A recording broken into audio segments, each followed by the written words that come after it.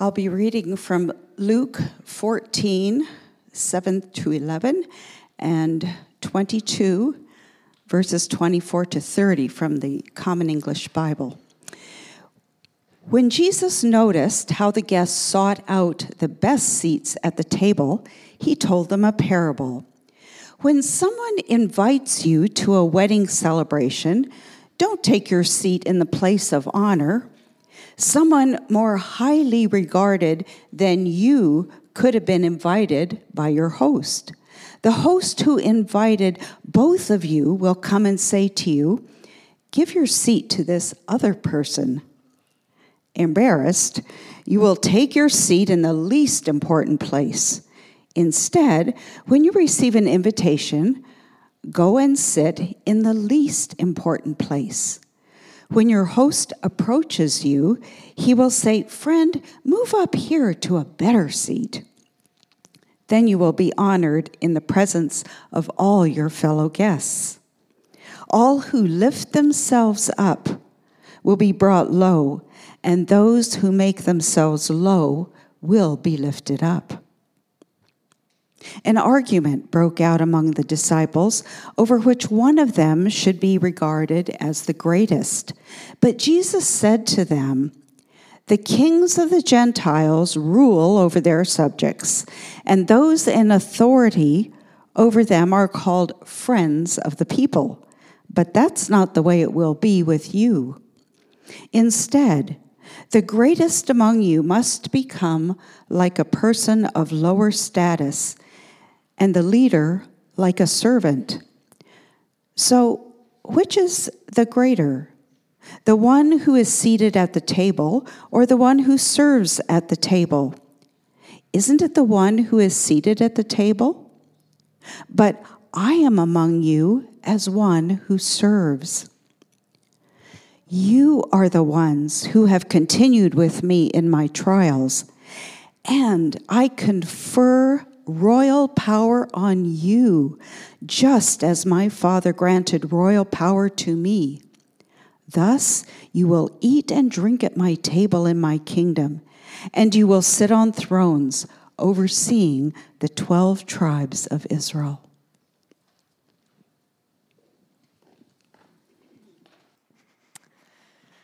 My name is Megan, and I'm the teaching pastor here at Trinity. I invite you to pray with me as we approach God's Word this morning. Jesus, thank you for speaking words that are so practical and have the power to transform who we are in this world. We pray that this morning we would hear you speaking clearly and compellingly about your vision for living full and fruitful lives with you. It's in your name that we pray. Amen. I don't know if this struck anyone else listening to this story this morning, but I find this conversation between Jesus and the disciples just kind of ridiculous and really darkly funny. Just to paint the scene for a minute in which this conversation takes place, Jesus is literally eating his last meal, and he's trying to communicate to his disciples that this is the last time they're ever going to eat together, and he's going to be dead by tomorrow. And he has just told them that one of them is going to betray him. Now, you would think that given that kind of amazing, catastrophic news, that this would be an opportunity for a bit of sober self-reflection. But instead, this statement from Jesus about what is about to happen is an opportunity for the disciples to begin a debate over which one of them sitting at the table is the most likely to stab Jesus in the back. And it's not like everybody's head just swivels and is like, Judas. That nobody knows. And some people are like, it's got to be Matthew because he's a tax collector. What a slug. And other people are like, Thaddeus, because Thaddeus is always complaining that Jesus preaches too long. And so what starts out as a debate where fingers are pointing and they're accusing each other pretty quickly devolves into an argument over which one of them is not just the worst, but the awesomest. I mean, it's got to be Philip because he preaches the best, right? Or James, because he performs the greatest miracles. Or Peter, have you tasted his fish tacos? Or John, because he's the only one who can stay awake during Jesus' all-night prayer marathons. Now, I imagine this scene with the disciples debating who's the greatest, and I just think to myself, like, are you kidding us with this, you guys? I've been to some bad dinner parties, but even I cannot imagine sitting at a table with a group of people who are actively debating out loud who is the greatest human being. Right? It's just like a crazy scene. But as nutty as that sounds, like if you picture it that way, I mean, all of us have probably been somewhere at some kind of a work lunch or some kind of a dinner party where people are jockeying for status and position. Right? You know what this feels like. It feels gross. And all of us have been there. In Jesus' day, this kind of jockeying, it just was really visible and really just said out loud, because the way that it worked in Jesus' day is if you went to a dinner party, people were actually seated, their chairs were assigned by their level of social importance and social benefit to the host. So you would go to a dinner party and there would literally be a bottom chair and a top chair. And we have some accounts from this era that even tell us that they were serving different wine at the top of the table than the bottom of the table. The better food got passed out at this end. Right? So in this kind of cultural situation, every time you walk into a dinner party, everybody's kind of shuffling around and trying to figure out, like, what is the highest chair they can get away with without kicking down to the bottom. It's very kind of on the surface, in your face. This is a status competition. Now, Americans we're a very egalitarian bunch, so that sounds super tacky to us. Like, even if I thought I was the best, I wouldn't take that chair, right? That's how we work. But again, we know what these signals sound like, and they're not actually that subtle when you experience them. Everybody knows what's going on. Like, you sit down to lunch with a bunch of coworkers, and all of a sudden, everybody is name dropping. Like, who's the most important person that they've had contact with in the last year? Or people start talking about their college in a situation where colleges are not relevant. Or about their vacation or their expensive new car, or this one's really the kicker for me. A competition starts over who is the busiest and the most stressed out, because that is the high status person. Right? Or who in the company has access to insider info, who really knows what's going on and is dropping hints but isn't actually going to tell you. Like, there's very generic forms of this, but every community that you're ever a part of, there are all these kind of micro-communities, micro-cultures in the world, and every micro-culture has its own status marker. If you are a CrossFitter, if you are into extreme working out, if you sit down with CrossFitters, there's this, like, competition that instantly develops over who did the longest, most miserable workout this week. Right? Or if you're in high school, it's like, what is the brand on your sneakers? If you're a Mennonite, maybe it's who is the most important person you are personally related to. Those of you who are stay-at-home moms, like, this is the craziest status ecosystem I've ever seen. I watched a video online the other day where this mom was bragging about she'd spent like 5 hours making homemade organic Cheez-Its. You can buy those for $3 in an off-brand. Right? Like, every community has its status marker. It's kind of subtle, implicit way of kind of tugging an elbow at somebody else and being like, I am the awesomest person in this ecosystem, and you should know that. This is like one of my pet peeves in life. I hate it when I'm a part of a group where I start hearing this go down, and everybody just leaves feeling like gross and sad and tired and small. But the worst part of it is, even though I actively complain about this human dynamic more than anything else humans do, like, multiple times in the last couple weeks, I've heard myself doing it. Like, I've been sitting in settings and we're having a conversation, and suddenly I'm talking about such and such a project I'm working on with such and such an important person, and there's this voice in the back of my head that is screaming, what are you saying? You are being one of those pretentious jerks that you complain about all the time. But even while the voice in my head is screaming that, my mouth is still moving. I don't even know why I'm doing it, right? So why do we do it? Like, let's assume, give me the grace of assuming that I'm not the only person in the room who's had this experience. Like, what are we actually attempting to do when we start participating in those conversations? Like, maybe some of us are truly convinced that we are the greatest. I'm not really worried about talking to that person, because I'm assuming if that is you, you're not listening to me anyway. So we'll leave aside the people who really think they're the greatest, separate conversation. What about the rest of us? Well, I think one dynamic is whether or not we actually think we're the greatest. There's the practical matter of good things that go with being respected. Right? Like whatever circle you're a part of, whether it's your office or your church or anywhere else, there's good things that come with status. I remember some years ago, I was at a speaking engagement. I arrived at the hotel and checked in, and about 10 minutes after coming into my room, there was a knock at my door, and I opened it, and the hotel concierge presented me with a tray of expensive cheeses. And I was like, this is my moment. I am an important person, and I know it because I have the cheese to prove it.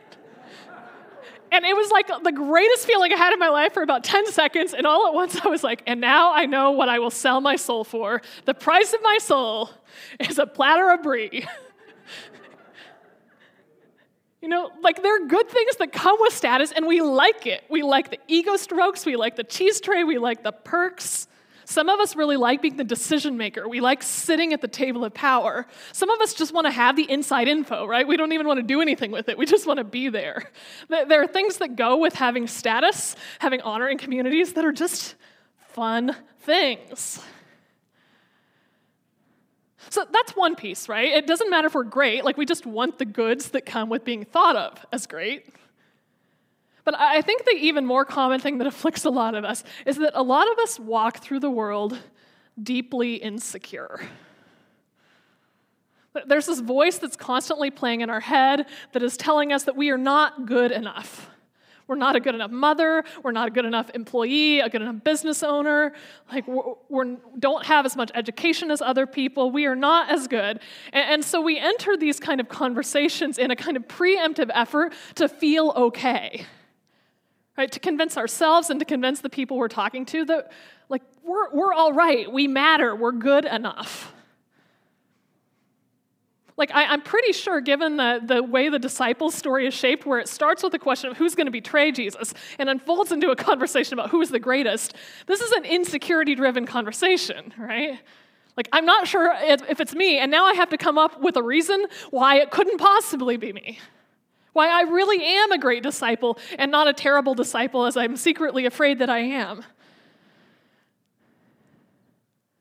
Like, but whatever our reasons are, like whether it's the perks, whether it's the insecurity, this kind of like status game living is a very exhausting way to go through the world. And perhaps you've noticed this. It's tiring hauling around constant insecurities. It's really tiring always battling, feeling like you have to battle for the better chair. And then as soon as you get the chair, you start worrying that you are in danger of losing it and becoming irrelevant because you're older or because you missed out or because you weren't on social media long enough. Because it's just really tiring to live in that kind of constant state of needing to prove yourself. And the other thing about living in this constant honor status game is that it's really isolating because you start to feel like you are in competition with literally every other human being that exists. Like every relationship, there's this voice in the back of your head telling you, this person's smarter than you, this person's prettier than you, this person's better at their job than you. It's really hard to feel close to people and connected with people when it feels like you're constantly competing for who is the best in everything. So what if we could live free of that kind of constant competition? What if we could live free of the honor game, free of this kind of scrapping existence where we always have to prove ourselves everywhere, all the time to everybody? I mean, this is the conversation Jesus wants to have with his followers. And I think his answer to how we start living free of the honor game is pretty unexpected. Because for Jesus, the answer is not to give up being ambitious. For Jesus, there is a desire for greatness, a desire for a life that matters, that is actually worth keeping. Jesus is not about shooting down the idea of ambition, but Jesus says the answer to getting out of the honor game begins when you start recognizing that the world has its story of greatness all mixed up. Right? The problem is not ambition. The problem is what the story of greatness actually is. mean, it is perfectly possible to be the king of the food eating circuit because you can eat more hot dogs than anybody else in the world. But is it really great to be the person who can eat the most ambiguous meat without vomiting? I mean, we spend all of this time competing in competitions without asking the question, is this thing worth winning? Right? Congratulations on being the most exhausted person in your entire work ecosystem. Congratulations on being the person who spent $150,000 more to get the same job as the person who went to the less known school. Congratulations on keeping your house so clean that no one is comfortable sitting on your sofa. And congratulations having your makeup so perfect that you're literally afraid to have an expression because it might crack your foundation. Congratulations on having an incredible obituary but nobody there to cry at your funeral. Like, we're playing our honor games on the wrong field, and so many of us don't realize until it's way too late how little the competition was worth. Right? We don't stop and ask, is this thing I'm competing in actually worth winning? And Jesus says, I'm going to tell you the kind of game worth winning. I'm going to tell you what true greatness looks like, what is worth your ambition and your effort in your life. And Jesus gives us a definition of greatness, of something to aspire to that has two key components. Component number one, this wasn't very subtle, so you probably picked up on this and are now wondering, why do you pay a preacher for this? True greatness is the person who serves. Right? Let's look at verses 25 to 27. Jesus says to them, the kings of the Gentiles rule over them as their subjects, and those in authority over them are called friends of the people. That phrase, it means a benefactor, somebody who is well thought of because they give big donations to people. But Jesus says, it's not to be that way with you. Instead, the greatest among you must become like a person of low status, and the leader like a servant. So which one is greater, the one seated at the table or the one who serves at the table? Isn't it the one seated at the table? But I am among you as one who serves. Jesus says this is what the world gets wrong and upside down. The great one is not the person eating the cheese platter. The great one is the person serving the cheese platter. And that's so counterintuitive. That's so counter to the way the world works that it sounds absolutely extraordinary and crazy to say it. But Jesus says, you all are the ones crazy. I'm here to turn the world right side up again. Right? The great one is the one holding the platter. In God's kingdom, the great person is the person who uses whatever power and strength they have in their body, their intellect, their soul, to lift other people up. The great one is the one who lifts. And there's a reason for this, right? Why? Because that's how God behaves. The great person, the person who is behaving like God, is the person who uses all of their power and their strength and their intellect and their resources to lift other people, because that's what Jesus does, that's what God does, and Jesus and God define what greatness looks like. Jesus is the great one, is the one who takes the lowest seat at that long table. And why? Not just because they're hoping for a status upgrade if they take the lowest seat, but because if anybody decides to not play the game anymore, to not scrap for the highest seat, the entire hierarchy breaks down once just a few people stop playing. Right? You have that power. It only takes a few people to refuse the game for the whole game to fall apart. If the obviously great person takes the least seat, nobody knows what to do anymore. The system doesn't work. And Jesus says the greatest person is the one who gives sacrificially, but who doesn't need the name of benefactor attached to them. The one who gives generously, sacrificially, without putting their name on the plaque. That is what true greatness looks like to Jesus. Greatness is being the one who serves. But there's one more kind of component of true greatness that Jesus calls out that is not quite as obvious. You might have missed it on a first reading. Verse 28. Jesus tells his disciples they have actually done something right. He says to them, "You are the ones who have continued with me in my trials. This is what you have actually done correctly." What is Jesus saying here in this conversation about greatness? He's saying true greatness is the willingness to stay faithful in the midst of suffering. The disciples have continued with Jesus, unlike a lot of other people, while suffering for it. I find this so fascinating because you never, ever in any conversation hear anyone count as one of the measures of greatness and heroism anybody's ability to suffer. But Jesus says your willingness to suffer, to sacrifice, to lose things for the sake of love, for the sake of care for others, to make that sacrifice, to suffer in that way, to endure without complaining, without growing bitter, that is a mark of true greatness. Faithful endurance of suffering is how Jesus conquered evil. That's the story of the cross. Faithfully enduring suffering is how Jesus conquers evil. Faithful endurance of suffering is what conquering looks like. It takes an incredible level of courage to win a battle in that way. Who has the true greatness, the courage to suffer faithfully and well? I mean, what does all this look like practically if we were to embrace Jesus' definition of greatness?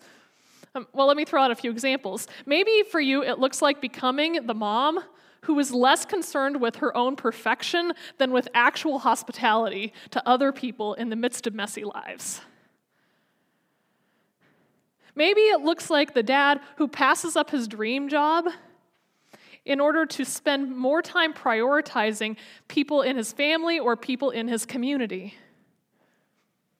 Maybe it looks like the business owner who has not the biggest business or the highest profit business, but the business that is best at making its employees flourish. Maybe this looks like doing the dishes when nobody is going to notice or thank you. Maybe this looks like caring for a foster infant who you were holding and you were spending sleepless nights for, who will never remember you or know your name. Maybe this looks like making a sacrifice without putting your name on the donor roll. Maybe this looks like letting your reputation take a beating to do the right thing, even if no one else is going to acknowledge it. Maybe this kind of greatness looks like taking a hit and turning the other cheek, not retaliating, even when you know you didn't deserve what happened. In practice, this teaching is so central to what Jesus is kind of inviting his followers into, and it's so hard to choose because it's counterintuitive and costly.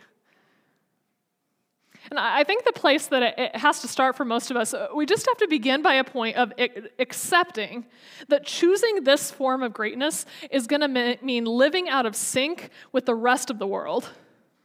And it's going to mean investing in things that are not going to get us as much immediate praise and reward. Like, we're just going to have to accept from the outset that choosing this form of greatness means living out of sync, and less people are going to praise and award it. But the lack of praise doesn't mean you're doing something unimportant. The lack of praise simply means the rest of the world has it wrong right now. The world is busy rewarding hot dog eaters.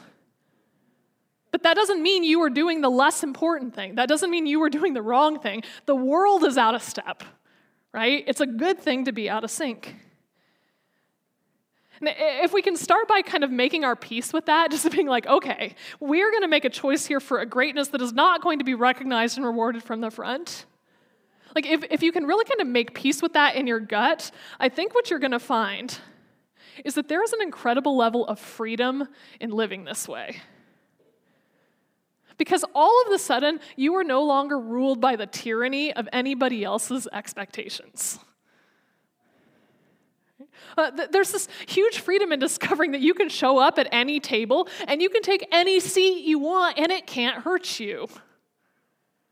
right? However anybody else evaluates, whatever they're going to credit to you or not, doesn't matter that much. You can do things without recognition or without credit. You can take blame that isn't yours. You are no longer a hostage of what other people think or what they are willing to credit to you. You can stop eating hot dogs. And you can spend your life doing the stuff that actually matters. Knowing that Jesus says, just trusting, he gives the disciples this assurance, you're going to be out of sync for a while. People are not going to recognize it, but a moment is going to come in the future when everything is going to be seen and celebrated for what it's actually worth. Right? He says to his disciples, I confer royal power on you just as the Father granted royal power to me, and thus you will eat and drink at my table in my kingdom, and you'll sit at thrones overseeing the 12 tribes of Israel. If you embrace my definition of greatness, Jesus says, a moment is going to come when everyone is going to finally have their heads on straight, and greatness is going to be seen as it really is.